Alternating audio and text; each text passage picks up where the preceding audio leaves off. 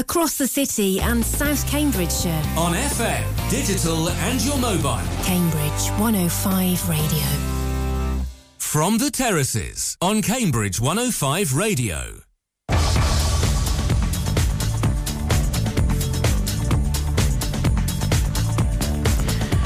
Well, welcome to From the Terraces, starting at the usual time today, but unfortunately for people who don't like football, finishing an hour later. It's our post-Christmas special. We'll be on till 3 o'clock today.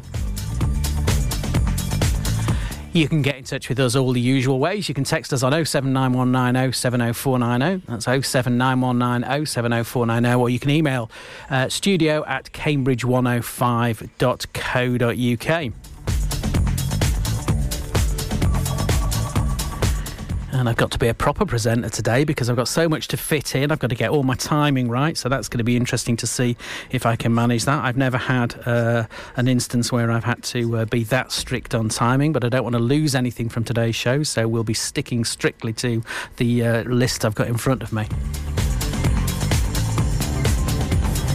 Plenty to talk about. We've got interviews with Cambridge United people, with Cambridge City people, with Histon people. We've also got women's football with Cambridge United, Cambridge City and St Ives Town. So plenty to go through today. We'll also be joined in a minute by Matt to talk about yesterday's game and preview the Stevenage game. So as I say, if you've got anything you want to say, any information you want to give me, anything like that at all, then you can 07919 070490 or email studio@cambridge105.co.uk. And we'll start, as we usually do, with Cambridge United.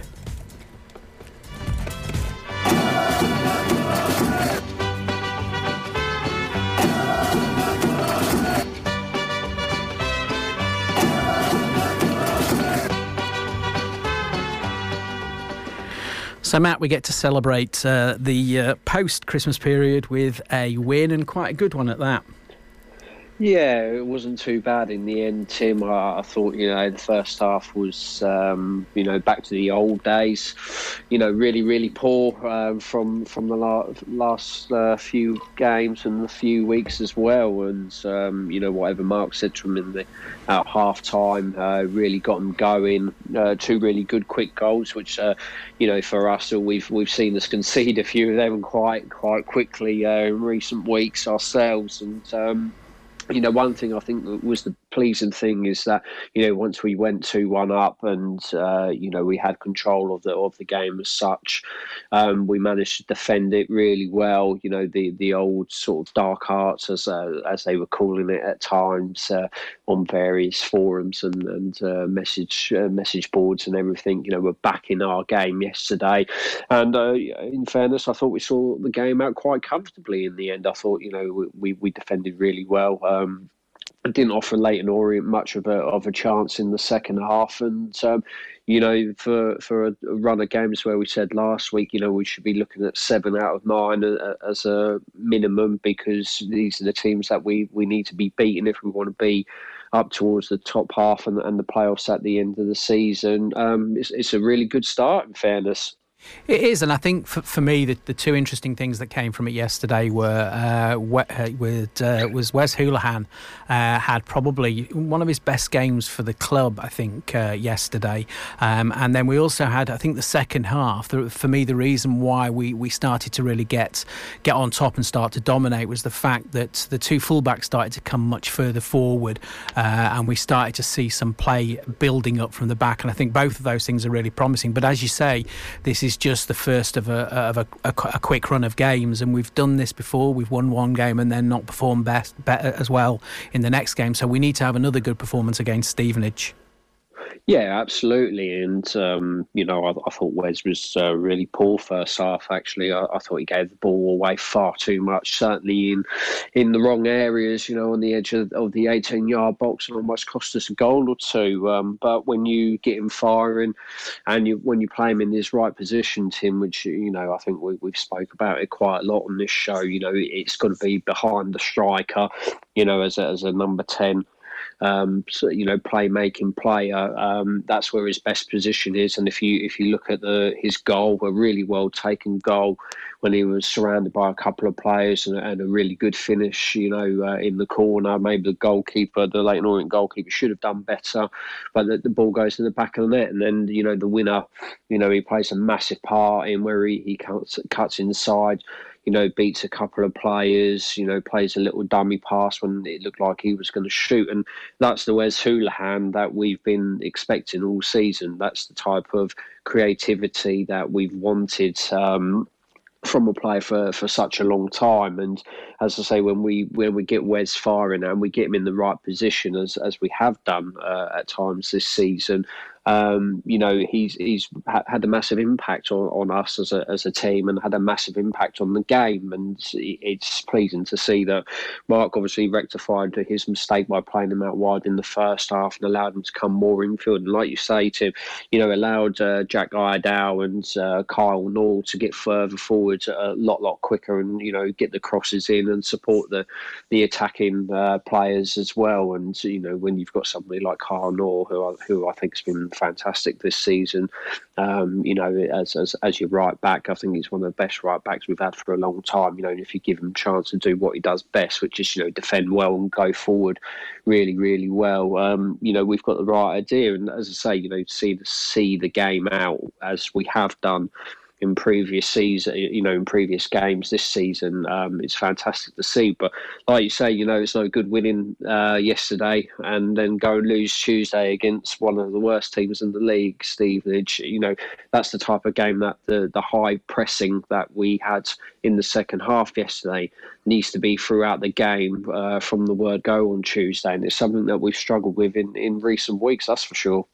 Yeah, it is. It's those back-to-back wins that's going to make us, a serious challenger for, a potential run into the playoff spots or potentially even beyond. I mean, it's interesting. I think one of the advantages, and you talked about, I mentioned it, and then you've sort of expanded on Ironside and Noel and how they were able to play forward. And I think the big advantage of that is not only does it allow us to be a bit more controlling in the build-up play, but also it allows Wes Hoolahan to move around a lot more because they're taking up the sides. I was a bit concerned when I saw that Harrison Dunk had been rested, because that's been one of the things that we've talked about, is the width that he gives us. Yeah, and that's Harrison's strength. Personally, I think he's the left winger playing left back at times this season when he shouldn't be. But unfortunately, he does a really fantastic job at left back as well as left wing. And seeing the lack of width in the first half and the lack of movement from our fullbacks. I think Kyle Nall got forward once and put in a really good ball in Paul Mullin, who blazed over and probably should have done better in the first half. But that's the type of play that the pair of them can do. And Jack Iredale's come in and he's been that type of player where he's had some really good games and he's shown exactly what he can bring to this team. He's very good going forward. He takes players on. He's quick. He's got a good left foot. He probably should have scored yesterday rather than cross for Paul Mullin early on in the game. And I was quite surprised he didn't actually have a shot, if I'm honest, Tim. But, getting those two players forward to support people like, Luke Hannon and Wes, and allowing Wes to drift inside and, allowing Paul Mullin to sort of drift and buzz around, and having that focal point, of course, with Joe Ironside, which we have missed for the past couple of weeks as well. When we click and when we get it right, Tim, we're a very, very good side, and that's what we did for probably about 25 minutes yesterday. And it showed that, when we do it right and we do it consistently, and that's the key thing there, we can be a match for teams at this level. And Mark said it in his interviews before, we're not a bad side at all. We are a good side, but it's the consistency that we need to have in this team to do it week in, week out. And over the past month, we haven't done it, and hopefully we can finish this month with a good couple of points on the board and show that we have got that consistency again.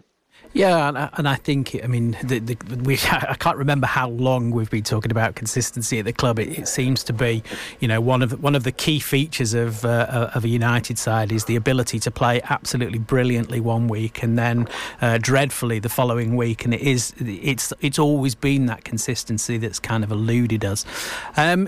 It's interesting moving forward, as you say. Stevenage are a team that we should be beating. Everybody should be beating Stevenage. It's the best way for them to go.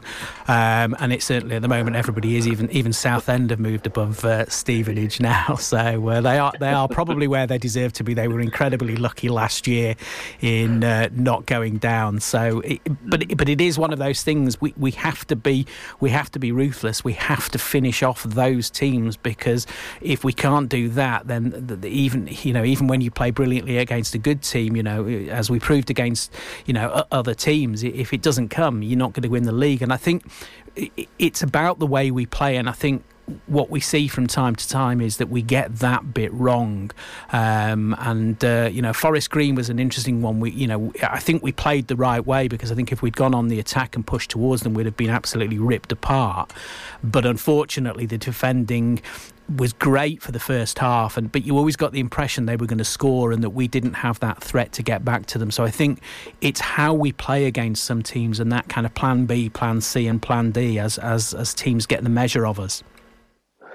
Yeah, and with Stevenage, it's a case of we need to go out there and we need to dominate the game, and we don't need to let them into the game at all. As you quite rightly say, they are where they are for a reason. They're not very good, and if you're losing to Southend, then you're really not very good at the moment. And they were lucky to stay up.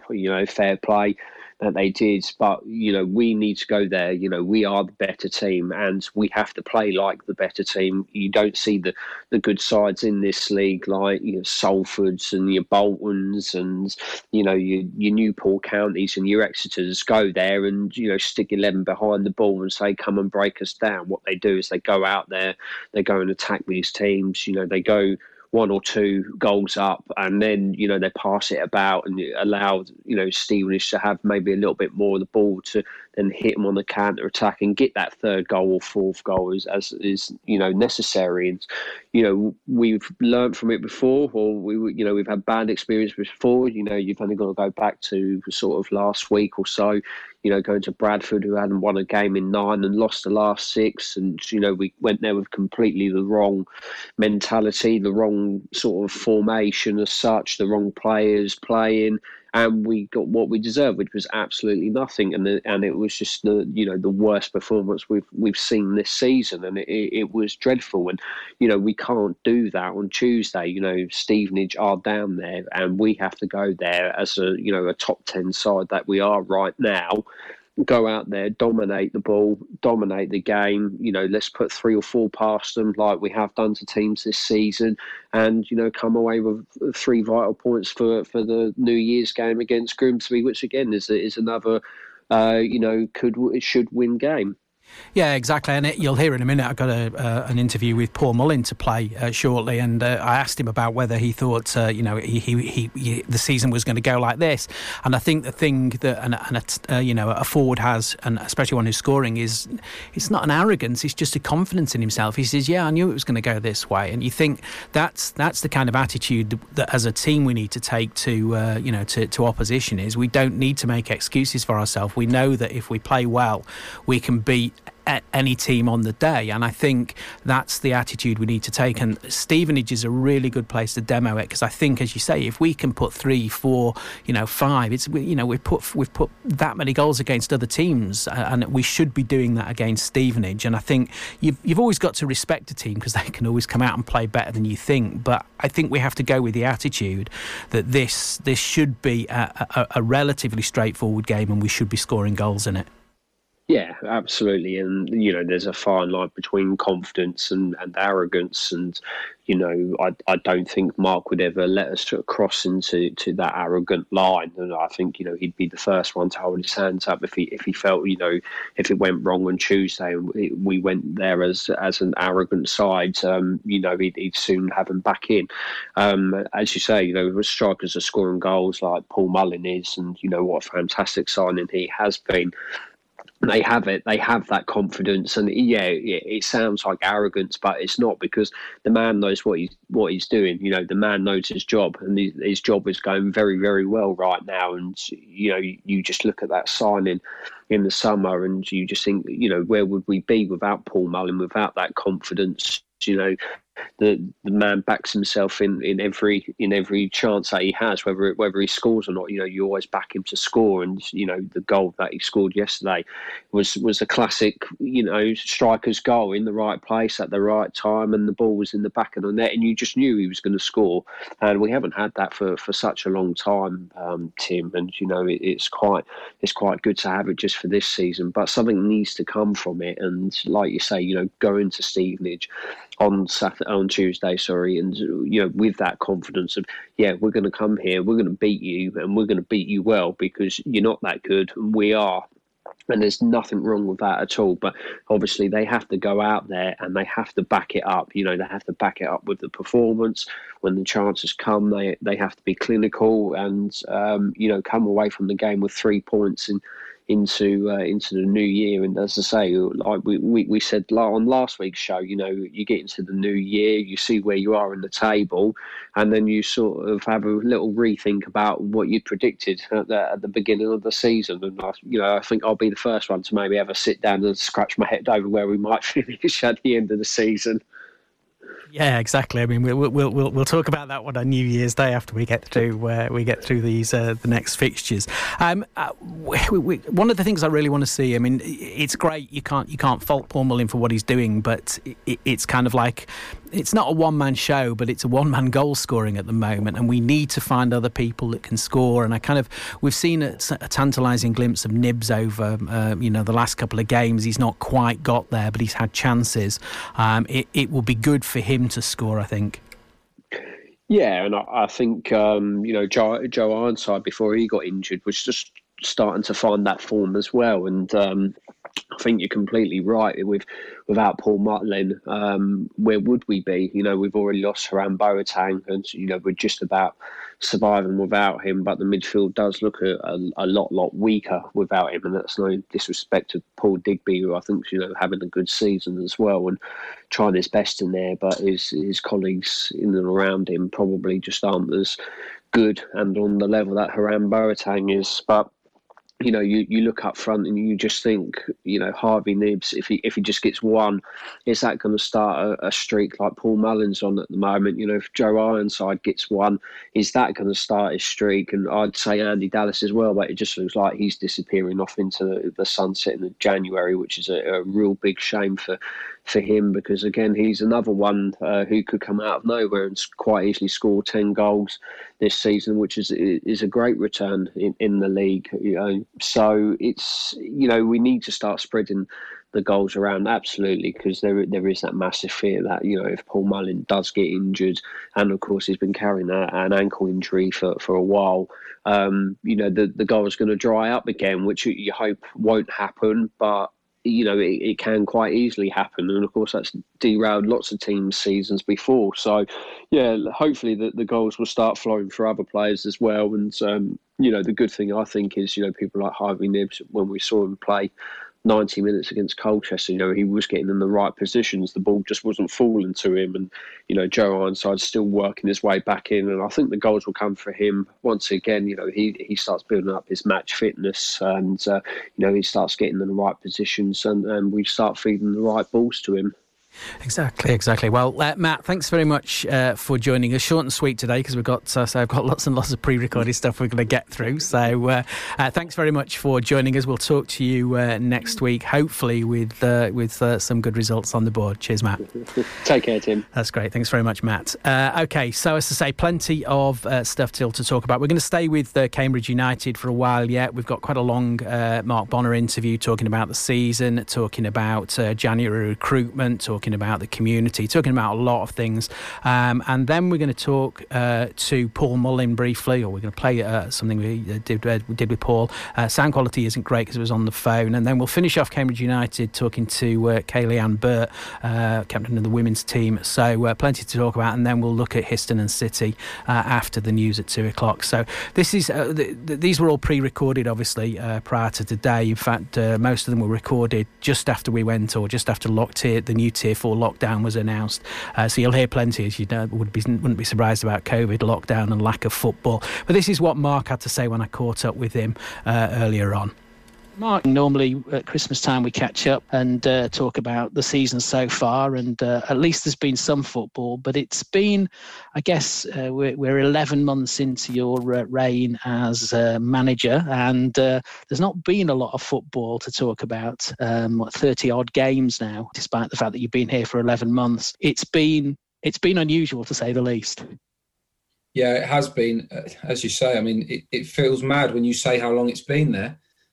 Because the number of games that we've played, time just flies by and you sort of forget how long you've been doing it. But as you say, a large part of that, we were in lockdown. We were furloughed for a fair part of that. We were in a planning phase in the off season, and then we've obviously kicked off the season later. So funny that it's over such a period of time, and quite a unique experience to have as the first one.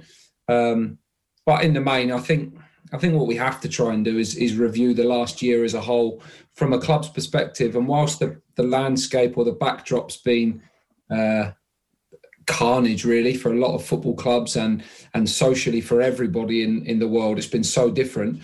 We've made good progress as a club, and I think that's the bit that we have to make sure that we don't lose sight of on and off the pitch. I think there's been some really good work go on, and in a really challenging and tough year, the club feels as united as it has been for a long period of time, and that's a really encouraging signs as we go into next year. And I guess we've had all of the difficulties in the last sort of two years or so around finances and everything else, but probably if you look back on that, that's actually probably been a benefit to the club now, in that it had to sort everything out. It's got that relationship now, and there's money that's there without spending, without overspending, and we're kind of in a position where I suspect it a lot better off than many clubs at our level and above. Yeah, there's probably three reasons why, I guess. I'm never the best to speak about business because I'm not so up on the ante, but I think I have a fairly good understanding of the club. And, having been in every board meeting from the beginning of me taking this until right up to last week, I think we all have a good knowledge of what we're doing and where the situation we're in. And you can probably credit our situation to a few things. Number one is the financial support from the football authorities, and the furlough scheme was a life changer really for football clubs at our level. That's the first thing. I think the second thing is loyal supporters that have brought season tickets and invested in merchandise and things when they didn't even know if they had a team to watch in the very first instance, or when they would be able to watch the team play. But that sort of loyalty and commitment from fans has just been a game changer again for fans too. And then thirdly, the owner, Paul Barry, and more recently Mark and Adam, that have come on board as investors, they've put us on, those three things really have put us on a sound footing, as well as real prudent work and leadership and financial spending from the club's perspective, well led by the board. The situation we're in could not have been achieved by one person or in one strand of the club. There's so many months and hours of work that's gone into the situation we're in. We're not flush, we're not rich, but we are in a situation where we feel it feels stable for the first time in a long time, and there's a real camaraderie and togetherness in the club, which I think is a real strength of ours. And there's a lot of challenges ahead in the next year. I think this is going to continue from a financial point of view, from a football point of view, and it'll be very, real tough for us to get through it. But at the same time, we're in a really good place to do that, and we've got the right people at the helm of the club to really help us. So when you first started, you've had two stints as a caretaker manager, and then obviously it was made permanent. You've learned your trade under a whole different number of managers in your time there. When you kind of realised that you were going to get the job permanently, what went through your head? Is that, where were your learning points along the way, and what stood you in good stead as you started the job permanently? Well, I think I'm really reflective and I like to learn, and I've always engaged in that sort of process ever since I started coaching. So I've always been one that would pick up off of everybody that I work with and under or for in any job that I've had. And I've had a lot of roles in leadership and management. When I first started coaching, I've sort of always done a job I'm too young to do in the eyes of lots of people. So I've always had an accelerated path in that sense. So I've always had responsibility and pressure and deadlines and management of people all the time through. So that stood me in good stead, first of all. I've also worked with, for and under so many good coaches and so many good managers at the two clubs I worked at here and at Southend over a long period of time. So I would never say that one person's had more influence than others, but I've certainly learned lots off of everybody. And those things combined with my own beliefs and my idea of what... From a long period of time, I've worked at the club and grown up supporting the club. My idea of what Cambridge United could and should be and what the team could and should look like is probably a combination of all of those things. And we aren't there yet, but we're working towards it for sure. You led nicely into my next question, which was, it kind of slips past a lot of people. I think you're the second youngest league manager. Does that add extra pressure because people are looking at you and going, well, not a great deal of experience, very young, is it going to work? It doesn't to me, no. I mean, as I say, the experiences I've had in the past have always, having been doubted for being young to do the job I'm doing, is just natural. I understand that as well. I understand why people would say it. That's quite a logical thought process to go through. So I don't sort of, I'm not surprised people feel like that at all, but it doesn't add more pressure to the situation. I think the job itself just adds pressure naturally because it's in the spotlight. This year, particularly when you play every 4 or 5 days at the moment, that adds constant pressure because it's a really intense schedule. But honestly, it's impossible to add more pressure to me than I do myself and we do as a group of staff to try and deliver for the club and get the best team on the pitch and build something in the long term. And there's a real balancing act there that you want to build into a strategy that you're building something over a longer period of time, understanding that your next game's in 3 or 4 days' time. And if you lose too many, the long term doesn't come off anyway. So you're always balancing a short term desire and need to win games to then be able to fulfill a long-term plan. It's a really tough challenge, and it's constantly up and down. But we're on a nice path at the moment, and because we know where we want to go to, it's not less pressure and less stress, but you can handle the odd blip along the way because if you can see progress, then that's the main thing. And I guess if you couldn't handle that stress along the way, you wouldn't be doing the job really, because it's certainly not one that if you're not looking for, if you're averse to that, it's not a good job to be in. No, it's tough. It is tough, but everyone in their own world and their own realms have tough jobs and stressful jobs and pressured deadlines and all those sorts of things. So I'm not sort of getting the violin out here. This is what I've wanted to do and I want to do it, and you have to accept that that's what comes with the territory. So there's no problem with that.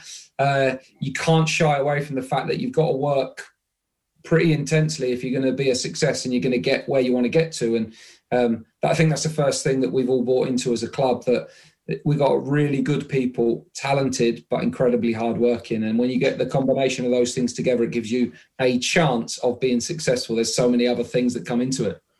Let's take a look at the season so far. I mean, I guess if you look back at the recruitment over the summer, people were very happy with who they saw coming into the club.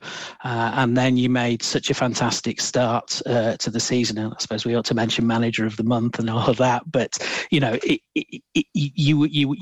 were playing in a way that was both exciting and attacking, and you could also sit back and let people come onto you. But the results just carried on coming in. A great first couple of months. Yeah, I mean, we won in lots of different ways. I mean, the Manager of the Month doesn't count because I think there was only 3 games. It's on the CV, that's all that matters. We won in different ways, didn't we? We won some really tight games. You think about the very first game of the season, we went away to Birmingham Championship Club and put in a brilliant performance there and won 1-0. And that was a real springboard for us. We backed that up with a trophy victory against Fulham, and that was a nice start. It was rare for us to play 2 cup games before the league started. Now, we had a really tough game against Carlisle game 1, but a 3-0 win was a great return against a team that showed real attacking intent and made us defend really hard. And no surprise off the back of that how well they've done. Their form since then and throughout the season has been exceptional, been a real attacking force, a real attacking threat. And then throughout that, we had a couple of what you might look at now, Morecambe and Scunthorpe, and say, well, comfortable victories, but they didn't start comfortable games. You know, we could have been 1-0 down against Morecambe. We could have been 1-0 down against Scunthorpe. Only when we got on top and the game was a lot more controlled did it end up feeling more comfortable. But we certainly played with a real attacking intent. And in that period of the season, we were so clinical. We didn't necessarily create loads of chances all the time, but we took the chances we created brilliantly. And we certainly showed in that part we got the balance right between being an attacking threat and being hard to play against. And that was testament to lots of things. The recruitment that we did in the summer was well planned and well thought out, and we'd put a lot of work into that. We got a lot of our signings done early. We went into the start of the season. The very beginning of this, when I got appointed in the job, is myself and Ben spoke and said, look, we've got to have our team ready for game 1. We need to know what we are, who we've got, and we need to be ready to fly, because this year more than any, because of all the implications of furlough and COVID and budgets, we knew that clubs there would be a slow start for lots of clubs. And if we could get out of the traps quickly, that would allow us to really try and get ahead of the curve and build a cushion. Now, we didn't expect to start with the speed and the competitiveness and the advantage that we had, but we certainly did that really well. And that sort of played out perfectly. And the new players integrated into the team really quickly, which was exactly what we needed from them. And then it's I guess, again, the irony is that we start to allow people back into, or the government starts to allow people back into grounds. And since then, it's not quite been going as well. I mean, it's obviously got nothing to do with the fans coming back in, but I get the frustration from them that they start to finally see firsthand. And it's not the performances that you've put out during the start of the season. Is there? Can you pinpoint a specific thing about that change that's happened and what's going on at the moment? No, and that's really too simplistic to say it, because the link between fans coming back and our results having not been as successful. Yeah. So it's probably too basic to say, oh, we can't play in front of a crowd. You know, we've won twice and played really well twice in 2 home games in front of a crowd against Gillingham and Colchester. So it can't be as basic and as simple as that. I think it's obvious that, number one, Hiram Boateng injury was a big one for us, and we really missed him in the middle of the pitch. He was really coming into his own and looking exceptional. Even the game where he came off, the first 20 minutes against Mansfield, he was the best player on the pitch, and that's been a loss for us. We can't get away from that. But we won games without him beforehand, so we've got to get back to that. I think the other thing is we played 25 games in 15 weeks. That is incredible schedule. To be able to find the level of intensity and the mentality and physically be able to work at the level we've been working in the early part of the season, game on game, is really challenging and is really demanding. The pitches are heavier. It's the seasons have changed a little bit. You know, everything's changed. Opposition have got into their stride a little bit. People now know our strengths and how to try and counter them and stop Paul Mullin and stop different players that are creators for us and where and how they can cause us problems. So it's just the basis of a season. You know, it's to be expected that this was going to come at some point. It doesn't mean it's acceptable. It doesn't mean that we're content with not picking up as many points, but it's to be expected. I think the number of defeats that we've had over the course of 18 games isn't such an issue, but probably the run of them towards the end is a little bit more, makes it even more frustrating. So that's something that we have to deal with. Ultimately, to be so close to the playoffs with a game in hand, after 18 games, you know, I think that's a real good progress from us. But certainly we've got to pick ourselves back up and get back to being the team we have been in recent weeks against Colchester and against Gillingham more often, because it's that consistency that will get us the points that we need to hang around in that level of the league. Yeah, and I think that the consistency is the issue that, you know, the fans that have kind of been moaning about it, and you know, it's way too early for that. But it's the fact that you can play like we did against Gillingham, you know, and then the following Saturday we don't play well, and then, you know, we play another really good midweek game, and then we don't get the result on the following Saturday against some very good sides, admittedly. And I think that's probably part of the issue. Is it's the frustration of knowing that we can do much better and kind of being disappointed that we're not doing that.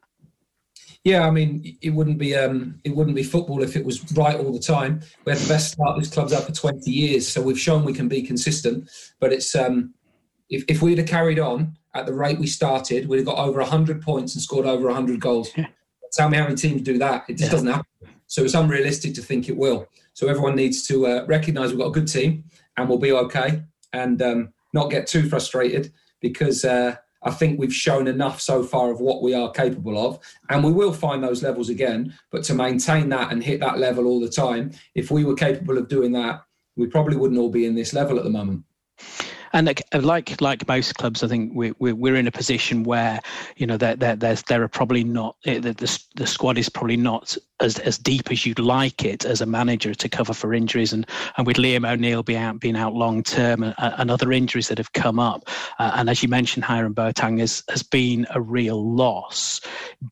Are there any plans to dip into the market in January to perhaps strengthen certain areas?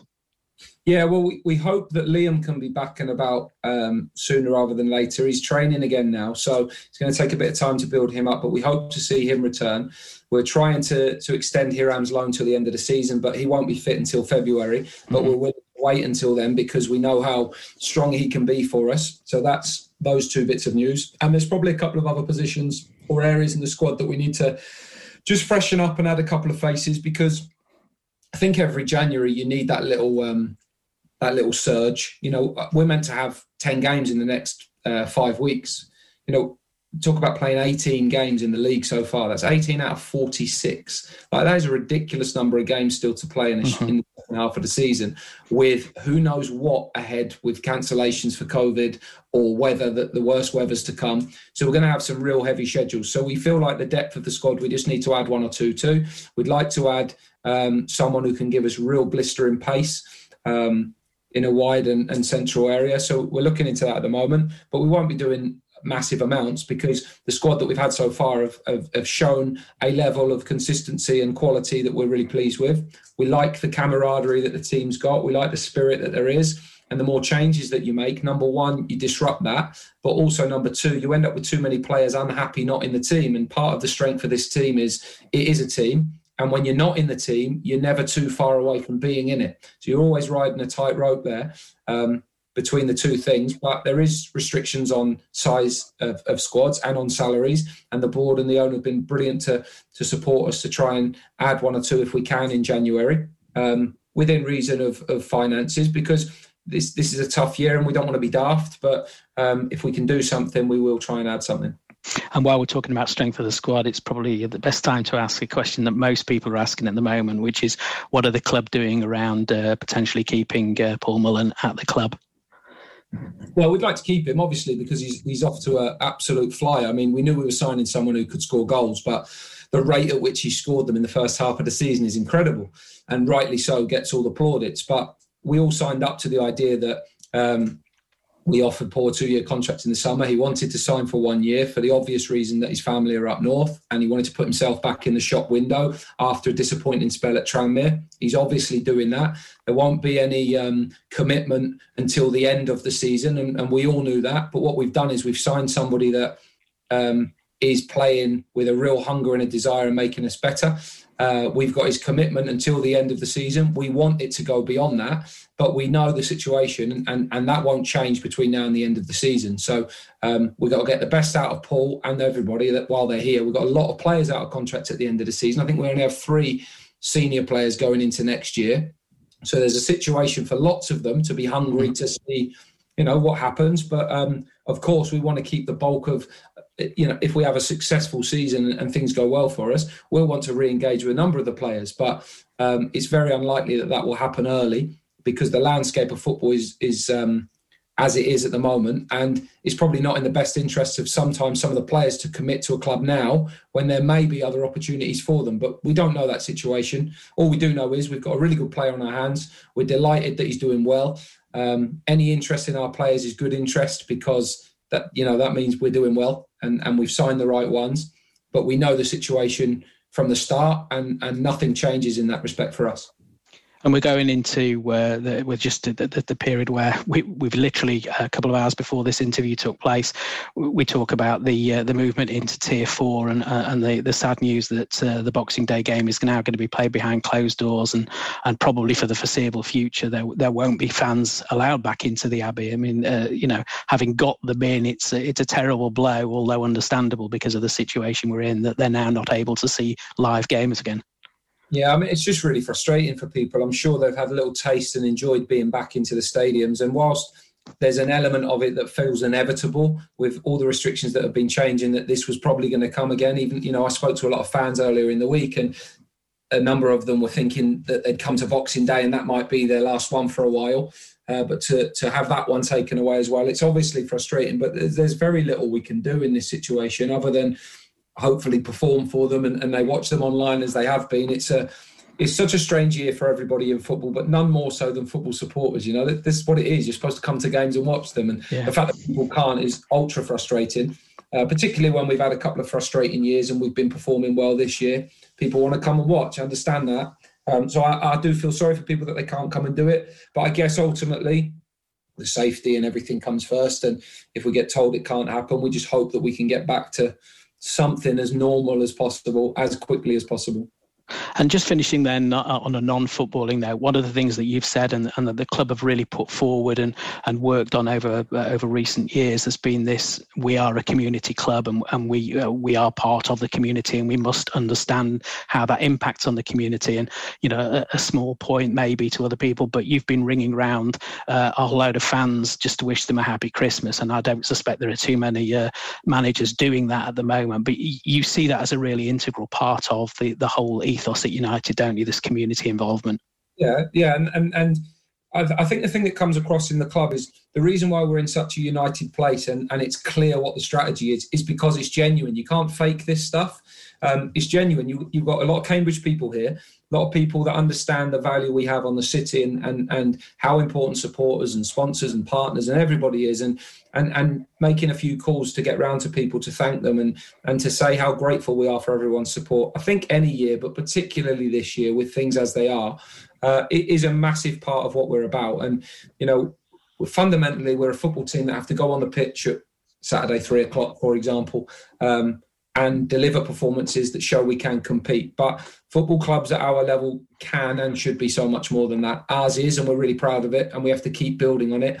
And I think the club's come through this year well and has come out of it with a lot of respect and reputation intact. And that has to continue to build because we understand the importance that we have and the responsibility that I have in this position to engage in those sort of things. And I'll never take that for granted.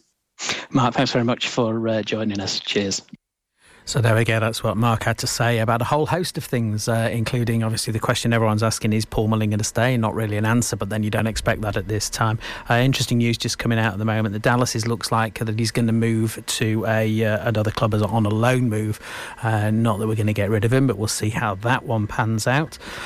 So we know that the club are obviously looking to keep Paul Mullin. I managed to touch base with Paul Mullin as well before the break, so let's have a chat. Let's have a listen to what he said when I spoke to him. It's been a great season for you. Did you expect this season to go as well as it has done so far?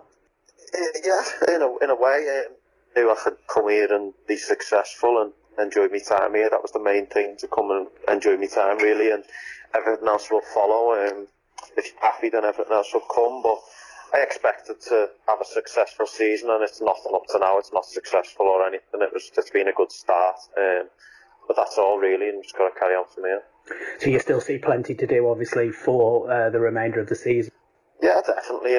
We've had a good start to the season. I've had a good start personally, but realistically, nothing's achieved in December, so it doesn't mean too much at the minute. You've formed some really good partnerships with various different people within the club. Who do you enjoy playing with most? Oh, all of the lads, Playing with Wes as he runs in behind. Playing with Joe is also fantastic because he obviously occupies a lot of players around him to get tight to him, as he's obviously a big, powerful lad and dominates centre-halves. Playing with Nibsy also has been good because he helps close down and getting in behind teams and creates a lot of space for myself. So playing with all the lads is beneficial, really. And obviously that's key to the success that both yourself and the club are having is those partnerships, and the ability to form different ones is obviously a huge advantage pending injuries and anything like that. Yeah, we've got a good squad of players, a good squad of lads as well. It's been good up to now. We've just got to drive each other up there, really, to keep pushing each other to obviously get a place in the team and keep working hard and see where it takes us. And you said one of the main goals was to get here, play well, and enjoy yourself. Is that an important part of the game for you then? Yeah, especially from where I was at Tranmere in my time there. I didn't enjoy it so much just because I wasn't playing as much. But football obviously is a hobby for everyone else, but it's a job for us, and you want to enjoy your job as much as you can, like I'm sure it is in every other job. So to be happy while you're doing your job is obviously a great feeling, and loving it at the minute. And we're joining this interview is taking place just after obviously the bad news that Cambridgeshire is going to go into Tier 4 lockdown, and therefore having just got fans back into the stadium, they're going to be missing again for the foreseeable future. Is that a big blow for the team, do you think? Yeah, it's strange times, isn't it? We've been one of the teams this season. We've said we have to adapt to different situations and just take everything as it comes. And obviously it was great to get the fans back and enjoy playing in front of fans. That's why you start playing football in the first place. But now obviously for them to go again, it's disappointing. But it's one of those things now, everyone's in the same boat. You've just got to crack on with it as best as you can and just treat it like every game as you do with fans. And just going back to obviously the loan period and then making a permanent 1-year move here at the start of the season, what is it that kind of attracted you and excites you about Cambridge United? The manager was a key aspect really in me coming back down here. When I did first come, he made me feel very welcome, and in the summer he showed me the part I'd have to play this season in the squad, and up to now obviously it's been great for us, but the manager was the main reason why I wanted to come back. He made me feel like this was a place for me and I was going to flourish here, and up to now it's been working. And obviously, as I say, 16 goals so far in the league this season, scoring at a rate of 1 goal every 92 minutes, well, basically 1 per game. Where do you think you can reach? Do you set yourself a target for the end of the season? No, not particularly. I don't like really talking about the future too much because you can't control it. It's out of your hands, really. But for me, it's just to score as many goals as you can. But more importantly, we pick up as many points as we can and get as high up the table as we can. And everything else will just follow, really. I don't really set many targets and things like that because you can't really control those. Yeah, and obviously, an absolutely fantastic start to the season. It's tailed off a little bit just recently with some consistency lacking potentially, with the midweek games going well and then not quite so well at the weekend. I mean, why do you think that is? What's responsible for the change, or is it just we did so well in those first few games, everything else looks to be kind of not as good? No, I think it's obviously the opposition sort of pay it a lot more respect than they did at the start of the season, maybe because of how we've started and how we've been playing as a team. So they set up slightly differently to try and obviously counteract that, and it's up to us to break that down basically and come away with a plan where we can win in other ways. But I think it's just one of those things. I think obviously every team's going to go through a spell in the season or a couple of spells in the season where they don't win as many games as they'd like to. But it's just one of those things you've just got to stick together, keep doing what we're good at, keep concentrating on ourselves, and I'm pretty sure it'll come back. And in your experience, do you think this side is a good enough side to get to, at the very least, the playoffs? Well, as I said, we don't really set targets, but as a group of lads who obviously want to be successful, every single player in there will want to be successful and want to achieve things in their career. I'm no different, everyone will be the same. And we'll obviously just take it one game at a time and work as hard as we can, like we have been obviously all season up to this point, and come the end of the season we'll just see where that takes us, and hopefully it is into the playoff spots or better, but you never know in football. Excellent. Well, thanks very much for joining us, Paul. All the best for 2021. Hopefully it won't be quite as strange as this year, and we'll be up there at the top when it comes to it. Thanks very much. Strange is the key word of the day, I think. We're going to stay with Cambridge United to take us up to the news, and then we'll turn to City, Histon and St Ives once we've finished. But we'll turn to the women's game. I had a chance to speak to Kayleigh-Anne Burt, captain of the women's team. Started off by asking her about the start of the season. They had a good win against Norwich, a loss against Hashtag, a draw against Cambridge City, and then a very heavy defeat against Ipswich. Yeah, we had a bit of a roller coaster start to the season, really. Obviously, as you say, Norwich was really, really good. Played some lovely football, scored 4 goals, and then hashtag was a bit and bit. We got a couple of injuries in that game, so that was pretty tough for us to take as a squad as well. Obviously, we're starting so well. City, we didn't perform at our best again, but still got something out of it, which was good. And Ipswich is definitely a day that I want to forget, to be honest. Probably the worst game I've ever had in a Cambridge United shirt. So not a great day. I mean, if you look at Ipswich at the moment, I mean they've got 12 points, so you kind of think, oh, that's up, but they've only played 4. They're unbeaten. They've got a goal difference of 18. They've beaten Harlow 9-2, and so they're obviously in that difference in class is obviously quite big. I mean, the scoreline 10-0 was that because you kind of like people put their heads down and weren't really playing at the end? Is that what upset you, or was it just generally the fact that you're beaten 10-0 by another team, which obviously ranks with any footballer as not a great thing? I think from the start, Ipswich have got just a different level of player this year. They were very, very good last year. They've got, I would say, nearly double figures in international players that are coming through the ranks in the youth teams. And that shows. And we were below par. And if you have a below par performance against a team like that, they will literally tear you apart, and that is what happened to us. I mean, I've noticed this. I mean, I guess this is an issue with kind of the smaller league in women's football, and those teams that are attached to larger clubs as well, having the resources to put together bigger teams. But I've seen this before, where you've got one team that really dominates in the league, and it makes it very difficult for all. Given that there aren't many promotions available, if there's one team dominating, it makes it very difficult. Is that just because of the size of the women's game, the organisation of the women's game? Can that be changed with more clubs joining in? Yeah, I think so. I think there's only 12 teams in our league. 1 go up and 1 go down every year. So you have to win that league or come at the bottom of that league to move at all. And that makes movement really, really difficult. And I've played in the league for 10 years now. And it's pretty much always been the same sorts of teams that have been in, obviously with 1 going up and 1 going down every year. But the likes of like Ipswich, Norwich, us, sort of like Luton have come up and down. And the teams like that, it's always been the same sort of teams, not much, different clubs coming in. And as I say, Ipswich, they've got a fantastic setup. They've got an advanced coaching centre there that's feeding into the international camps. So for them, they're that level above, and they are the best team in our league, and they should go up. They should have gone up last year, but obviously, I'm not saying the word, but that's the reason they wouldn't have gone up. But yeah, so I think with more teams and more talented players, which we have got in the area, I'm hoping that more teams will be able to join the leagues, and the league will be able to expand it to involve more clubs.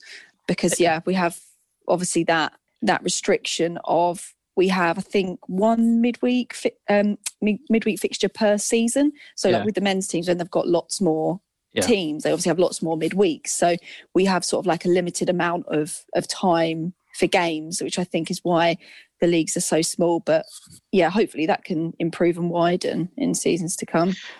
Obviously, there was a big following with the Women's World Cup a while back. It seems like years ago now. But do you has that translated into more women playing the game and a bigger organisation, or is it have you not been able to capitalise on that, given all the problems that have been happening over last season and this season?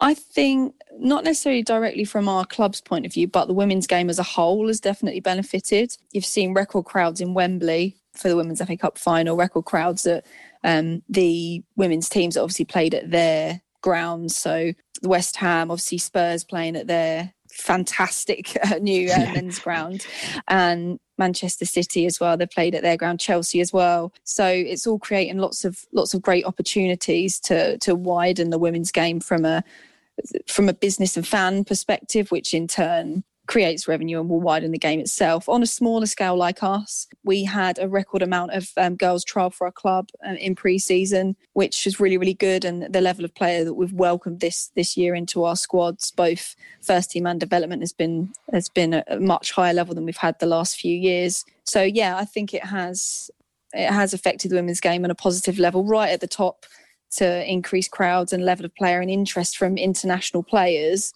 like Alex Morgan, Tobin Heath, Kristen Press have all come over to the top level. And then obviously we've got on a lower level for us, increased players, increased participation, increased women interested and people through the door to watch. So yeah, I thought that all off the back of the Women's World Cup was fantastic. And have you got a setup, an academy type setup? I mean, obviously not full time, but have you got a development squad coming through? Are you going to be picking up players over the coming seasons from that?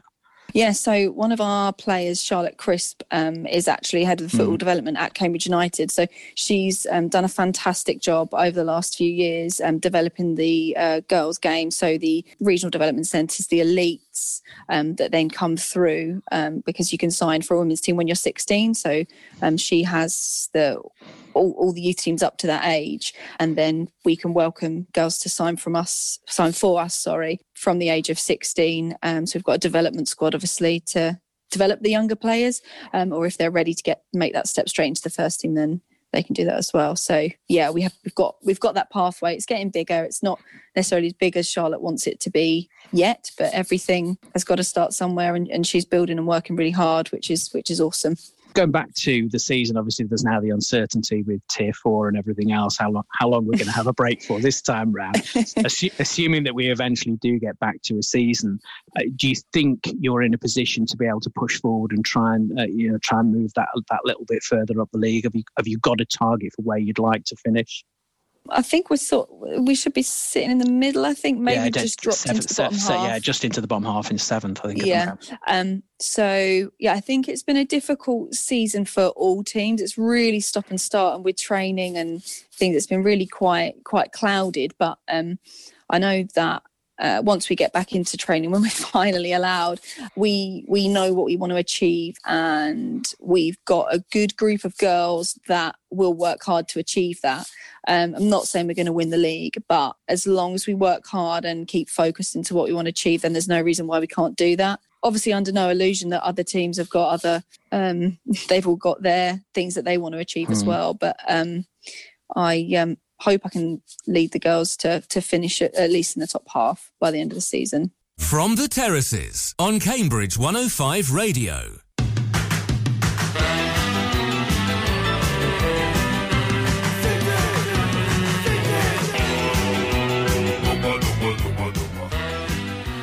As we said, we're going to talk about City, we're going to talk about Histon, and we're going to talk about St Ives Ladies in the second hour of the show. So we'll start with Cambridge City, hence the jingle. We caught up with Robbie again just before the Boxing Day game that never happened for them.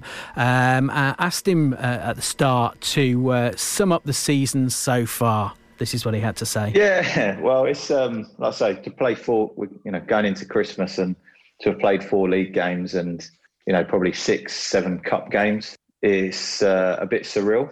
But, like up to date, as a football club and how we've performed in those games and what we've done around the pandemic and, the commitment that the lads and the club have shown in making it a safe and healthy environment to be in and around, I think we're quite pleased. We had disappointed with the trophy run. Not going to lie, having been 2-0 up and to lose that 3-2, and the hangover from that took us into Dereham in the league fixture that we lost 1-0 and was a very poor performance. But other than those 2 games, or half against Kidsgrove and the game against Dereham, I've been really pleased with how we've sort of performed and how we've sort of gone about our job. And it's a shame what's happened, but it's something that's out of our control, and hopefully when we get to resume, we've still got the same group. We've furloughed all our players and staff, so hopefully that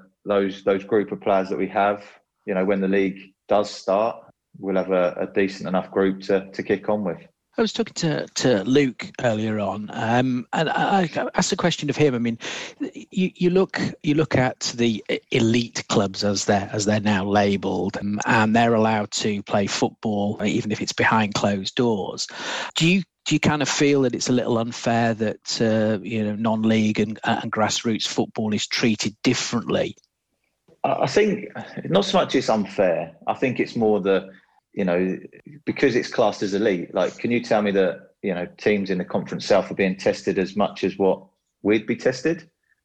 So things like that are annoying because they're not doing anything different to what anyone else is doing. Certainly because of the finances available and the testing, and I see professional levels. Even the EFL. How often are they tested? So it's a difficult one because we can actually manage it. Outside. Being outside a lot more. The changing facilities and things like that. Where and ground. We don't get awful amounts of fans watching us, and to be able to safely keep those segregated, and players, we do team talks on the pitch.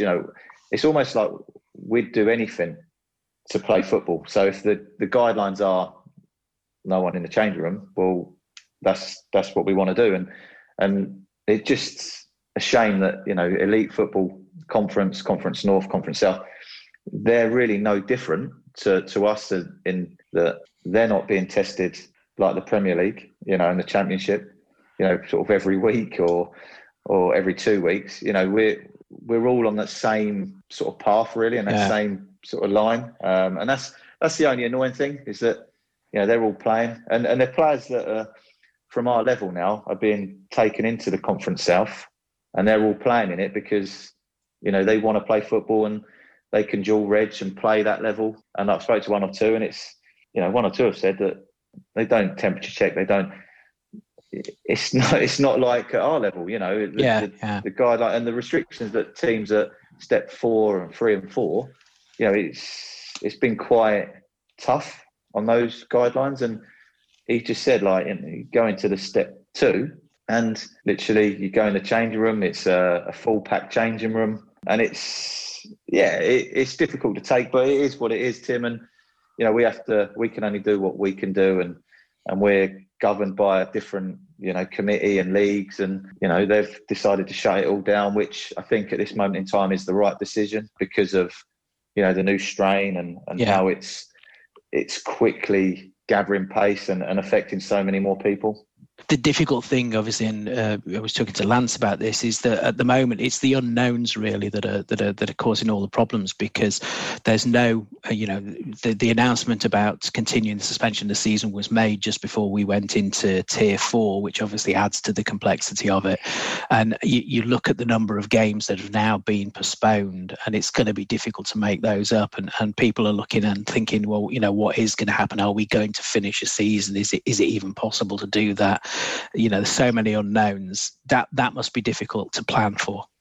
Yeah, it is. And like, all of us at step 3, step 4 managers and step 5, we're all in the same boat. If the government are in the unknown, then we're certainly in the unknown. And, and because of how it's changing day by day, I came out and said last week, a couple of weeks ago, that it'd be nice to have a date and to be able to stick to that date and look and plan towards that. But because the infection is doubling and doubling by the day, it is difficult, and I get it. And the one thing that we're hearing now is that potential, split the league into 2 leagues, and that's from step 3 and 4 and 5, and make it regionalised, and 2 10-team leagues across the board play each other twice.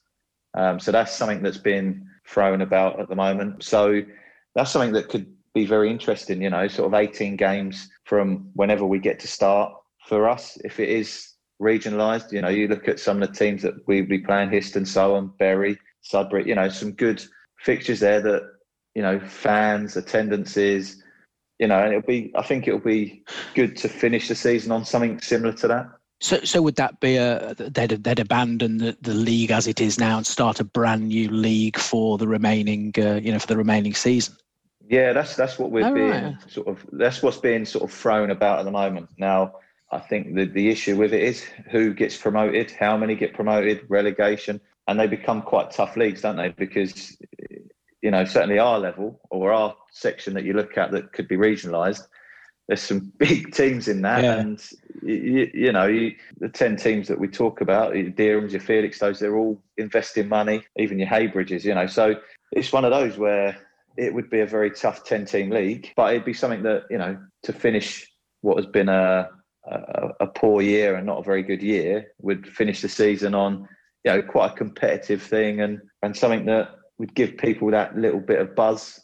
You mentioned earlier on, and Luke pointed to this as well. One of the things that's really stood you in good for the start of this season, as it was the fact that you'd got a settled squad, and that's been an issue, obviously, for you in the past. Yeah, it has, and it's something that, you know, I've spoken to you many times about before. You know, the last season wasn't ideal on so many levels. You know, and it was.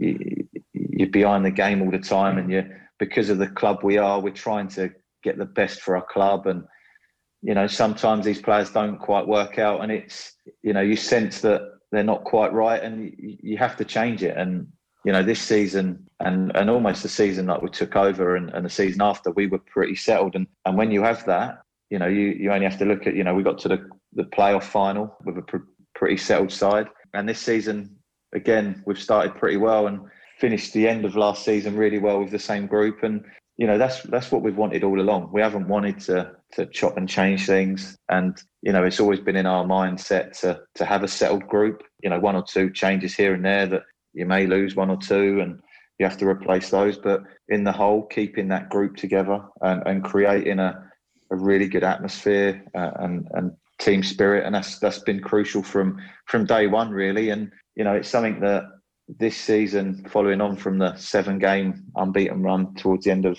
last season, it was really important to keep as many as those together, and we have done. And I think that's credit to the group that we've got. You know, they want to try and achieve something, and they're as frustrated as anyone not being able to play and train, because they're a group that love being around each other. And I think you can see that in performances. They're a group that if we do lose, you know, they tell each other.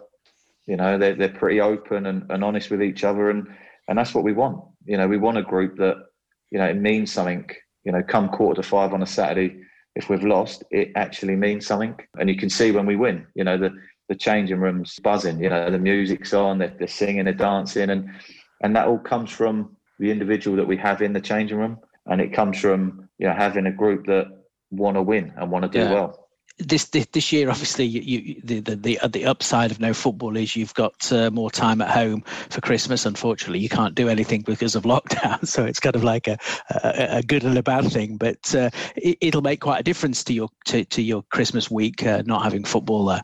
Yeah, absolutely. You know, since sort of 16 years old, you know, Boxing Day, build up to Christmas Day. You know, we're training, and Boxing Day, then the 28th, and then the New Year's Day. It's normally pretty full on with football. So that's a strange situation to find ourselves in this year. But, you know, it's also, you know, time for reflection. It's been good in you know, I've taken in lots of documentaries about different sports and how different teams do things and how they manage, you know, the mental side of football and the mental side of rugby and cricket. And it's been quite an interesting sort of insight for me to, you know, to have time on my hands to take in a few of these documentaries and see how other teams and other sports sort of do things. And so, you know, hopefully that, you know, that little bit of reflection and that little bit of rest that we've had will sort of help us when we do get started, because we're itching at the bit to get going now, and we just can't wait to get going again. And Luke tells me there's been a good fitness program going on with results having to be sent in so that they can't skip. Are you concerned there's going to be a bit too much Christmas dinner enjoyed for those not playing? Yeah. To be honest, because of they're quite a fit group, and they do worry about things like that, you know, putting weight on. So, you know, creating a competition and creating send your runs in, and because they all see it, they all want to beat each other's time. So it's quite encouraging that on that front. But like I say, we've given them now sort of 2 weeks off. You know, we did 1-to-1s through the November lockdown, and then when we started, we were pretty full on because, you know, we were told that we could start at any moment. So, you know, we've been pretty full on with them, and we've worked them hard, probably the hardest they've been worked. But when you have to be fit, you have to be able to run in this game, and keeping them topped up with fitness and keeping them sort of on the edge and ready to go has been what's been really important for us. And so we've given them 2 weeks off now, and then, like I say, we'll reevaluate in January and see where we're at. And it may be that because we're in Tier 4, we can do one-to-ones and do it once a week just to get them in for their own sanity, really. Because, it's good to keep them ticking over and, doing one-to-ones in groups of 4 or 5 on an open field, with 5 different coaches. It's good to get them out and about and get some fresh air in their lungs. It's interesting his use of documentaries and looking at how other sports teams deal with pressure and the mental side and everything else. It'll be interesting to see how much of that translates into training sessions. You'll hear there as well that I kept talking about an interview with Luke. Now, I owe Luke an apology, firstly because unfortunately I'm not playing the interview, partly because we've got a lot to get through, but also because stupidly I asked Robbie most of the same questions that I asked Luke, so it didn't seem reasonable to play that, but I will get back to Luke and we'll talk to him later on in the season. We'll move straight over to the women's football. I spoke to Becca Fay at Cambridge City Ladies. Their season's an interesting one. They've played a reasonable number of games, but it's not going too well. 1-1 drawn, 1 lost, 5. 10th in the league, just 2 off the bottom. So this is what Becca had to say during that interview. It's been an interesting season, obviously, so far, given it's 1 win, 1 draw and 1 loss, and you're sitting 10th on 4 points. It's probably not the season you were hoping for.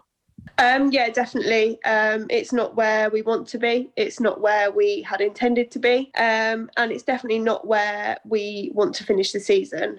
It's been quite tough. Obviously, it's a little bit stop-start. We always set out this season to kind of finish better than last. And obviously last season was never officially concluded, but had it been on a points per game basis, I think we would have been 4th bottom, which, given it was our first season in the National League and we'd played majority of games, I don't think that was a bad place for us to finish. So yeah, this season the aim was definitely to finish higher than that, and obviously so far not so good. We do feel a little bit hard done by in that the first lockdown came just as we picked up a little bit of momentum. So last season we just picked up 3 points against Norwich, and that was off the back of a County Cup win in midweek, and we really felt like we were sort of going to push on them. We had a good run of games where we could target them to get points from, and we can't help but feel like the same thing happened this time around when we just had the 4-week lockdown in November.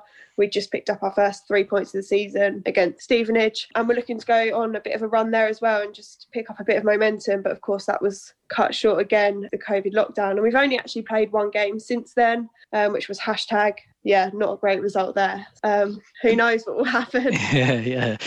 Looking at it, I mean, as you say, this is just your second season at this level. Is it that step up that's been? There's a big difference in stepping up. Yeah, I think that's fair to say. There definitely is a big step up. There's a big jump between the Eastern Region League and the National League. We always knew that was going to be the case. Perhaps we didn't know quite how much. Obviously, in our last season in the Eastern Region League, we did come up against teams the likes of Leyton Orient and Cambridge United in the FA Cup. So we did have a taste of what it might be like, but it's very different in the magic of the FA Cup. And also when you're not playing at that level week in, week out, it does make it a little bit easier to get up for it for 1 game. So definitely the physicality side of it, we're struggling, or had been. I think that's fair to say. But in terms of the fitness, I think we're possibly there. I mean, our most recent game, hashtag, we were 5-0 down at half time.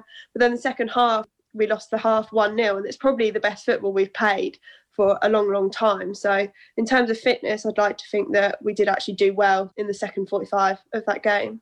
I was watching the local derby, the City United game, and is that a good game to play in? Yeah, I mean, at the end of the day, it is a derby and you can't take that away from the game.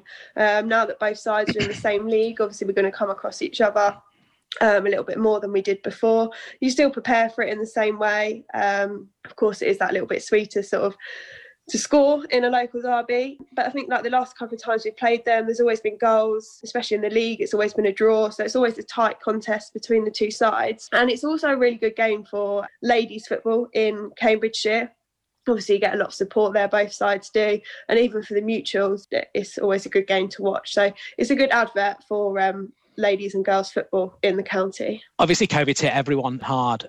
In terms of the financial side, I mean, obviously, gate receipts aren't huge and there may be extras from refreshments and things like that. How are you doing financially?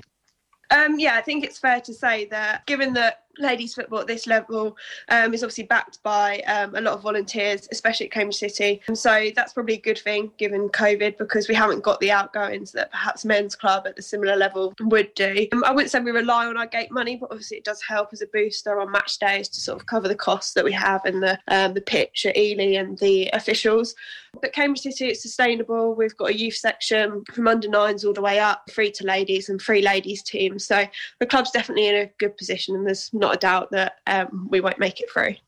And interestingly, I was just going to come on to the development squad. The development squad doing very well over the past couple of seasons in terms of not only their league position, but in bringing people through to the first team as well. It's great. I mean, like I said, again, I touched on sort of the under-18s and the under-16s. There's a flow of very good footballers coming through the club. So we're kind of always going to have new players each season just from the youth setup alone. Yeah, the development side are flying in the Eastern Region League. Obviously, given that they're a reserve side, that's kind of as far as they can go in terms of the women's football pyramid. But there is also the opportunity for them to go into the National League reserve division. So I think that's potentially something that the club will look at, just to further develop those players and challenge the players who are, like you say, touching on the first team and even coming into the first team. The difficulty, obviously, at the moment is having just about to come back and make a start again. We now go into Tier 4 lockdown, which is going to put pay to football for a while. I guess the advantage is in a slightly smaller league, then it might be slightly easier to make up the fixtures before the end of the year. But have the league kind of given any indication of when they're going to be looking at restarting?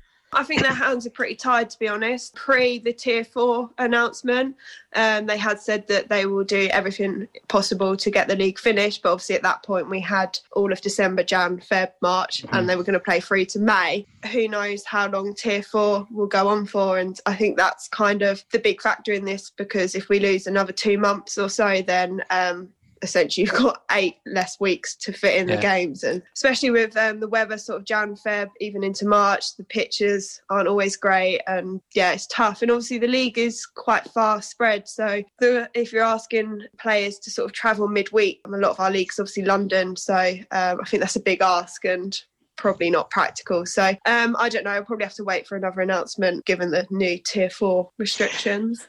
That kind of leaves you with Christmas without football, which is probably fairly unusual. And the pity is you then can't do anything with it because we're in Tier 4, so it's kind of Christmas at home, I guess. Yeah, I think that's the thing. We planned, obviously, when we were Tier 2, literally yesterday, to train. We trained this morning, and we planned to train between Christmas and New Year and try and keep that going as much as possible. The announcement yesterday obviously closed the doors on that as well, so we still trained this morning. It was nice to get together, see the girls, and a bit of a pre-Christmas social in a way, I suppose, because the thing is now as well, you think, well, what are we training for? Because you don't know how long you're going to be without matches. And so it's really difficult. I think at least in the last lockdown in November, they said 4 weeks, and it was almost definitely only going to be the 4 weeks. So you knew that there was an end date to that. Whereas now this is open-ended. So it's really hard.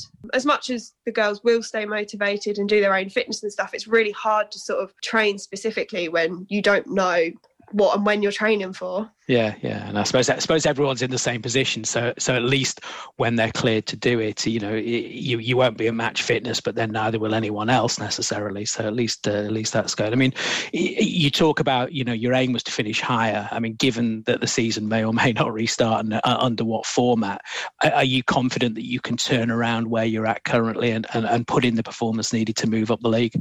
Yeah, I mean, the aim was to consolidate our position in that league at least. And so it's a great bunch of girls. We're dedicated, we're committed, and we really do want to do well and compete at that level. So there's not a doubt in terms of attitudes and the right people at the club to get us to do that. It's just now having the opportunity to sort of put that in place and prove ourselves.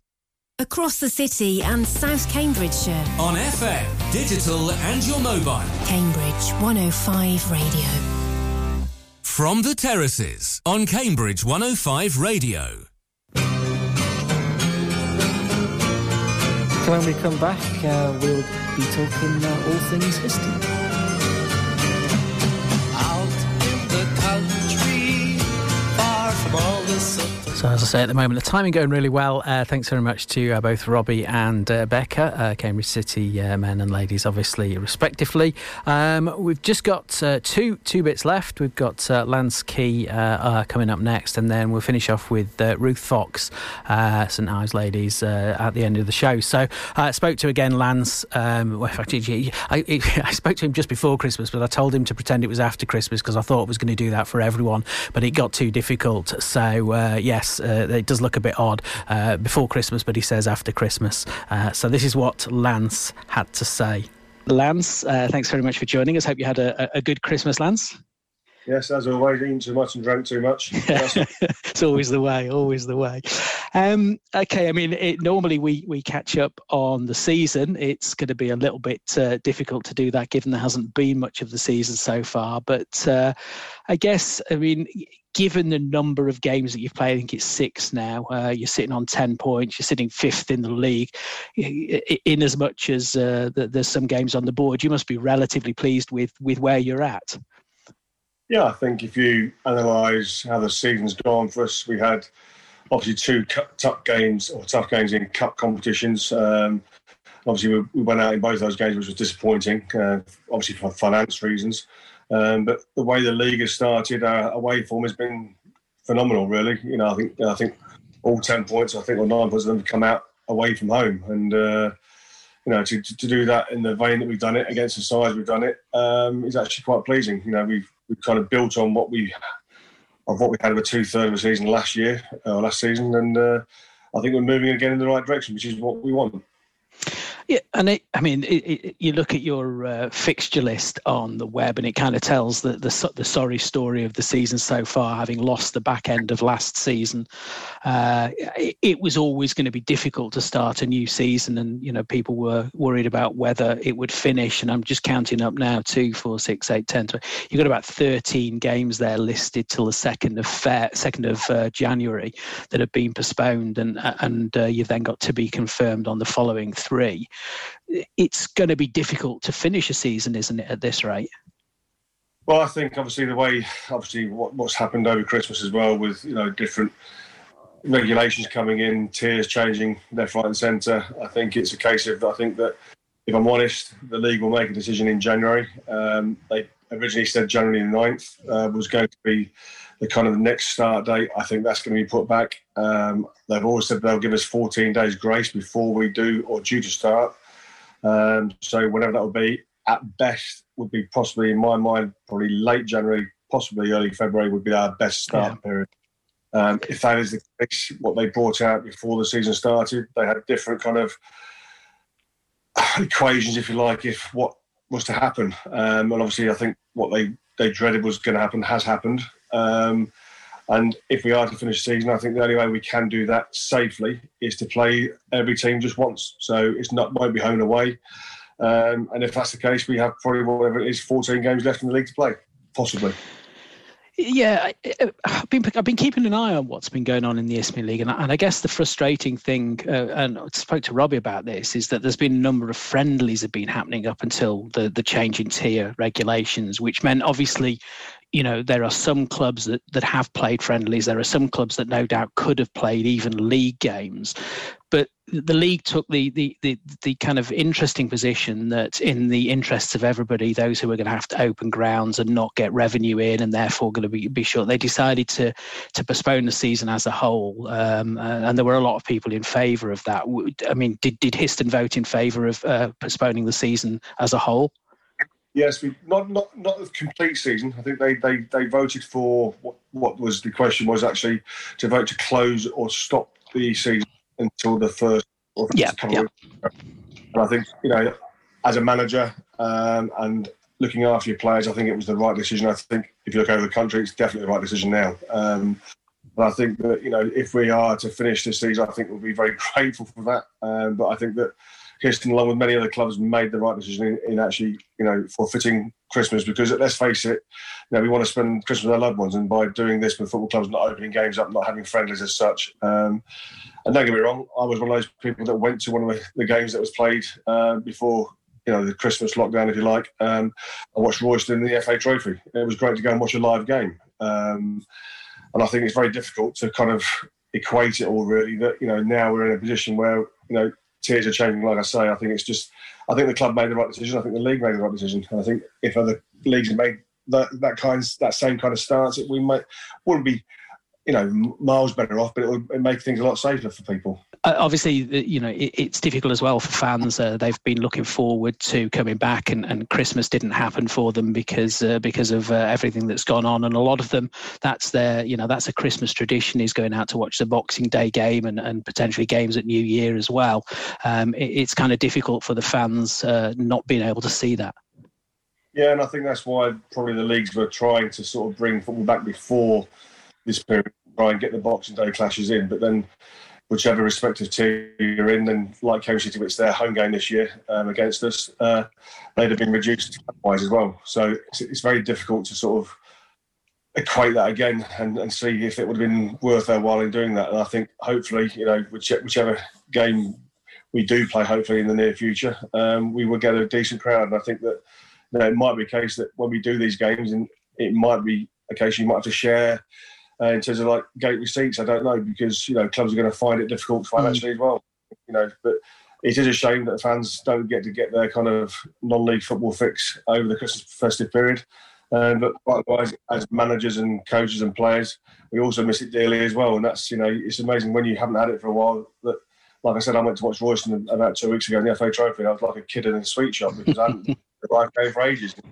It was just nice to go and watch a game. So I fully feel for them, but obviously, we have to try and stay safe, don't we? Yeah, it's difficult, but I've been lucky because obviously doing the radio show, I've been able to go and watch Cambridge United play, which has been really good in one sense, but at the same time, you keep feeling for those people, especially when we were playing really well and it wasn't really working. Nobody there, and now crowds come back, and Cambridge have gone downhill a little bit. It's always a bit difficult, but I mean, given that, I mean, we're still waiting to see what happens with the next round of re-tiering and everything like that. How difficult is it to keep? I mean, at times there've been times when you could train and times when you couldn't. How difficult has it been to maintain any level of fitness within the club? Very difficult. You have to rely on players' own responsibility to do that for you. It's still not the same as what they would get when they train with you, because you obviously push them harder. Certainly leading up to Christmas, we went back to training, but then obviously this new virus or this new strain of virus comes out, and we deem it's probably safe not to train over Christmas period because we didn't want to put any kind of jeopardy on ourselves or even put other families at risk by their sons and whatever else going back home and possibly having it. We don't know. So we decided to cancel training over Christmas. And so like I say, we trained a little bit before it, cancelled it during it, and hopefully we can start again after the new year, hopefully. Yeah. The league have promised you 14 days to get ready for a new season. I mean, I suppose everybody's in the same position, so you may not be ready, but then neither will the opposition be ready. But is 14 days enough to get back to that level of fitness where you can avoid injury and everything else? I think the injury side of it is the hardest thing, Tim, if I'm honest. I think, you can never, the match fitness you get by playing 4, 5, 6 pre-season games is where you prevent those injuries from coming. When you train, you don't necessarily put yourself through that same exertion. Yes, you're still working hard, but you're not getting the same things you would from a game and the sharpness from a game. So, but like you just said, it would be the same for every other team. And, hopefully we can do that. Or even the players will still jump at that chance because, they miss it, like I say, quite a lot. And I think if we can get that opportunity to play in the new year, then we'll all relish it regardless if we're ready or not. Yeah, I mean, I understand the players must be chomping at the bit to get back on the pitch. Going back to what happens for the rest of the season. I mean, obviously we all forget, or rather, it's easy to forget that footballers at this level are fitting in football around jobs, and therefore rearranging fixtures can have serious implications for them. Midweek fixtures can have serious implications for them. As you say, they may choose to play only one game instead of 2 games against everyone, but the fixture jam, especially presumably because the weather might turn as well, and that might add to the woes, is always a problem. Definitely, and I think that like I say, they put out these different scenarios at the start of the season because we hadn't started like we would want to in terms of game wise, and then obviously what's going on right now is kind of vilified what they spoke about, and I think that the safest, if they were to have promotion, stroke relegation, stroke playoffs, etc. This summer, then I think that the one game against per team is probably the safest and realistic option. I wouldn't say it's it would be great for everybody, because certainly we're in a better, stronger position than other clubs in our league. So in terms of being fifth right now, if you're fifth bottom, then you perhaps wouldn't want that, because it's then all of a sudden it's every game's a cup final game in a way. But I think it's probably the only way, if they want to have promotion and relegation, etc. I think it's probably it's the sensible way to go about it. And as part of the Plan the League, have they talked about how many games they would have to get under their belt in order to get a valid season that they could actually put positions in on? They haven't. No, it's very difficult. I think again, it's how long's a piece of string, Tim. I don't really know the answer to that question. I think it's just a case of what they put out before the start of the season, that the one game against per team was an option, and I think that is one that I think they will probably look at, especially when you look at if you were to extend the season. You then have the complications of pitches being ready for the following season. You then have the FA competitions in FA Cup, FA Trophy. Will they move their dates? Probably not. So then you go against the grain again there, and so I think there's a lot of questions to be answered. And I think that if they're just like they want to, I think per again is probably is a viable one. Yeah, okay. So assuming we go ahead and sometime during January they announce the start of the season after a kind of a warm up 2 weeks of warm up. But obviously you'll be back, and that'll be a great thing to be, and you'll be looking forward to it. Realistically, with I think the games under your belt and the away form, do you think you've got a good chance then to push on and upwards and challenge at the top end? I think we've given ourselves a good foundation at how we've started. So I think that, if we can continue in that kind of rich vein away from home, and obviously then get some, more creditable results at home, because the astonishing thing is we've gone through a calendar year without winning at home, which is scary, really. Because the last time we won at home was Boxing Day last year against Cambridge City, which is staggering. But then obviously both seasons have been interrupted. We've only played, I think it's only about 11 games at home in that period. So, which is still not good enough, obviously, because we haven't, recorded a win.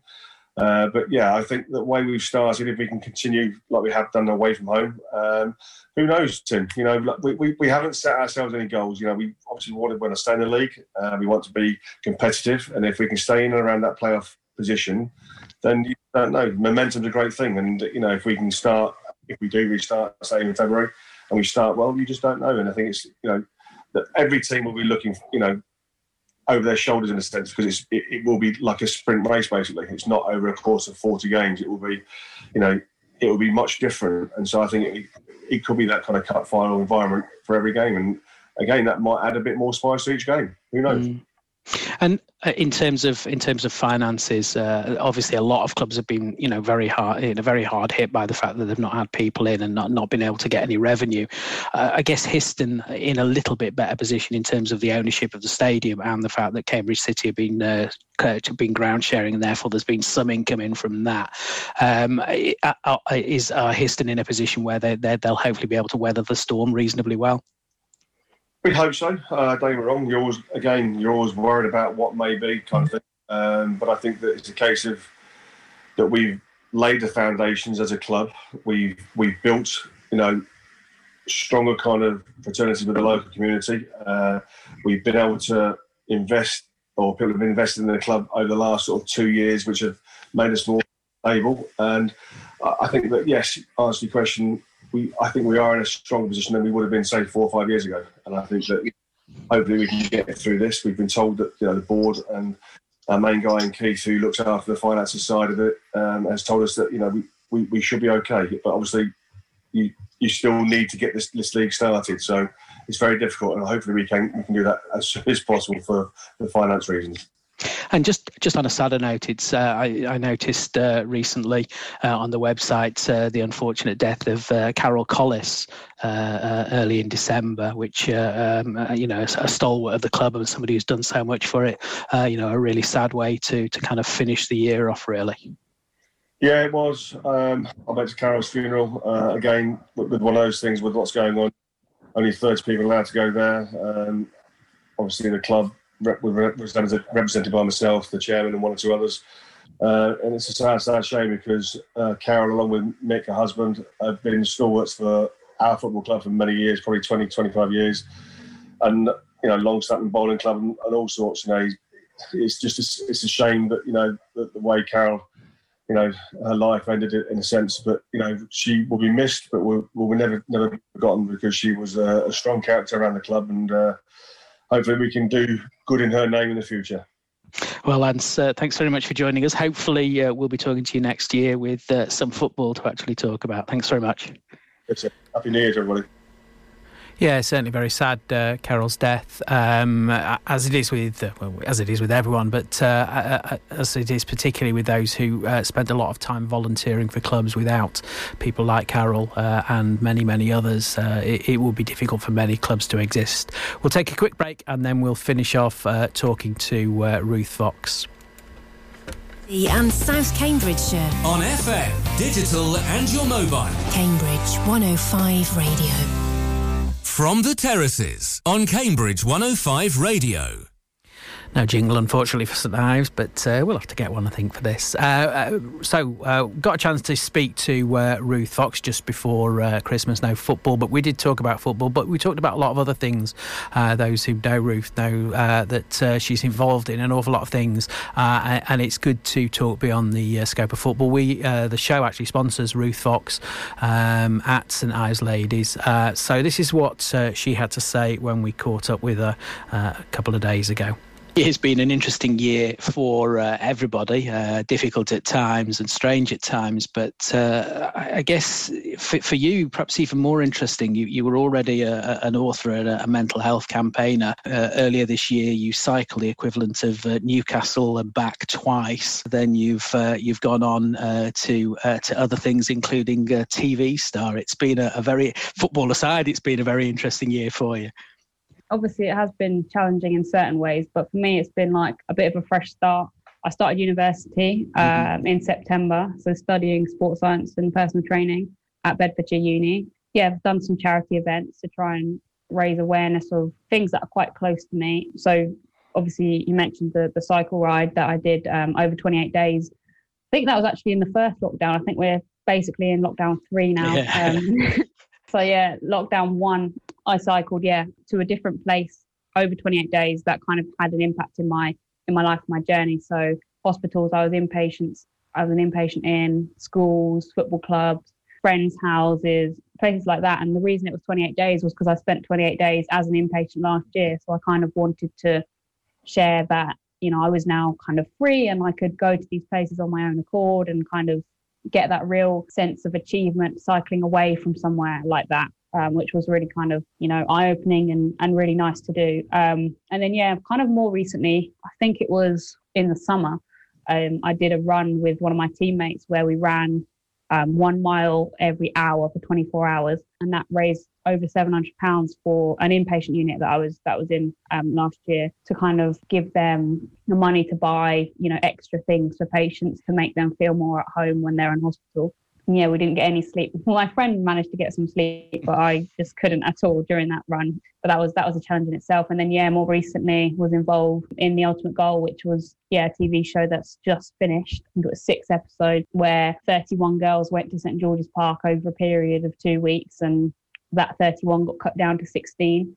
And then that 16 was a squad that played against a strong Birmingham City Academy side. And it was an opportunity for me not only to improve physically on the football pitch, but also to share my story on a bigger platform and hopefully inspire someone who was listening.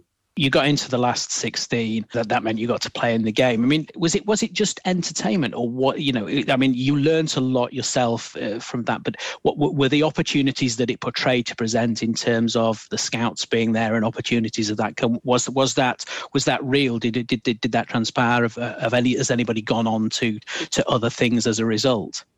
So one of the really close friends that I made on the camp, I guess it was, Georgia Stevens, signed a pro contract in Iceland.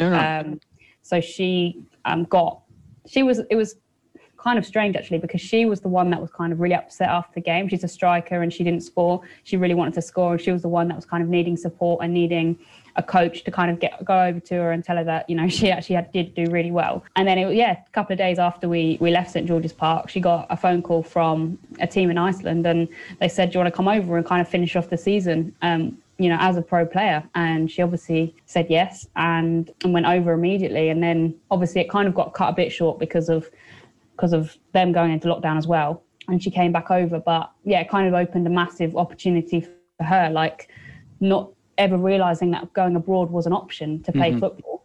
You know, she'd always kind of been on the cusp of something really great. So she'd, you know, played in kind of the youth England setups and things like that. And I think she was with Huddersfield at the time that we did Ultimate Goal. And then this opportunity came about because of the series. So she was just one of them. Someone else, Hayley Nolan, signed a professional contract with London City Lionesses, I believe. Again, someone else. She was the captain during the game. You know, a very sort of level-headed person who really showed herself what she was made of during the series. So opportunities definitely came for people. And I think not only just from the football side, but also other perspectives. So I'm sure that some of the girls will kind of, you know, get opportunities in terms of media and take, you know, looking at football from a different angle, not just playing, but whether that's getting into coaching themselves or, yeah, going into more of the media side of it. So it's really opened doors for a lot of people, I think. And also it's created a massive kind of friendship group of the players, because we really bonded over those 2 weeks. You know, we had to go through, you know, a lot of highs and lows. We had to lose some of the players, obviously, you know, but we're still in touch. We're very supportive of one another. And yeah, I think there's bright futures ahead for a lot of people. Obviously, you kind of knew, because it was filmed earlier and over a short space of time, the TV programmes came on later, you knew the results and everything like that. Was it difficult not to kind of spill the beans or give anything away accidentally? Yeah, definitely. I mean, obviously I could tell like my close family and friends, but I didn't tell everyone, obviously. And then, it was so difficult because obviously I'd been away for 2 weeks and some of the girls were only away for 1 week. So if people had worked it out, they could work out that I'd miraculously stayed there for a little bit longer. But yeah, like it was really nice on the day that we found out to ring up the people that like really mattered to me and tell them, because obviously for me, you know, that was such a big moment to know that I got through, because I just know the story and the journey it's taken to get myself on the pitch, let alone get through to the last 16 of the show. So it was really a special moment to be able to like call my parents and call my football manager and let him know that, you know, I've gotten through. But yeah, other than that, I really had to keep things quiet. And it was actually really lovely when everyone did get round to watching the episode that, you know, we found out who got through, and, you know, getting loads of messages and stuff kind of, you know, it kind of replayed that actual moment that it happened. So it's like it's happening all over again, and it brought back some really great memories. So yeah, it was really nice. And outside all of that, there's of course the small matter of playing at St Ives, and it's been interesting as a team. You've actually played, you've fared better than quite a lot of teams around in terms of actually playing football. Although it has been stop and start, and a good start to the season. Currently lying, I think it's third in the league with 5 wins, a draw, and 2 losses. And you're scoring goals on a regular basis. I guess at the moment, given that we don't know what's happening and when football will restart, but you must be pleased with where you're at the moment in terms of the league. Yeah, it's brilliant. I mean, if we look at, obviously last season was a bit of a kind of odd one that it didn't actually really finish. But if we look at the season, yeah, even last season, we were, you know, struggling at the bottom really, pushing to be out of that relegation zone. And now I think we're really proving to people what we're about. And I think because we've only recently been promoted, we're kind of seen as underdogs quite a lot of the time. And I really kind of like that. When I was growing up, I was like the only girl in my area that played football. And I really like that kind of people assuming you can't do anything and then kind of proving them wrong. And I feel like that's the position I'm in now with St Ives Town. I think, you know, people come to us and think, you know, we'll get points here, we'll get a really easy win, we'll score a lot of goals. And I think we've proved a lot of people wrong, and we continue to do that.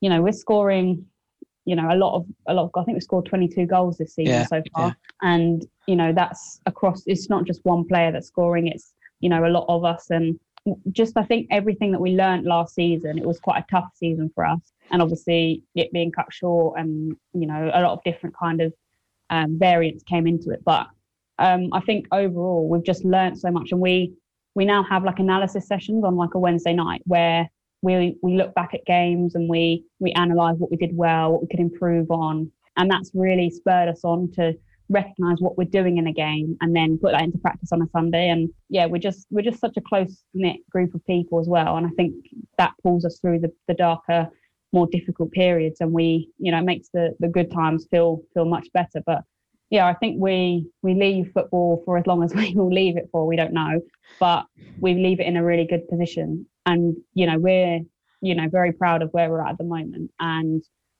for me personally, like, I'm playing in a completely new position. I'm playing up front now. Usually I'm a centre midfielder, and I'm absolutely loving the new challenge of positionally and technically, playing, in a completely different position. But yeah, I'm absolutely loving kind of learning about it and scoring goals. And yeah, it's just brilliant. And I think it's kind of working for us as a team. We've never really we have had like standout number 9s, but it's just very different, playing up there. It's a lot different for me and for the team. So I think a lot of things have clicked more recently in the last sort of couple of weeks and months. And we've put in a lot of hard work over lockdown periods as well. So when we haven't been on the pitch, we've been set challenges to do, weekly challenges, and we'll have like a player of the month that we do now as well. So everything's so positive at the club, and it's a really exciting time for us.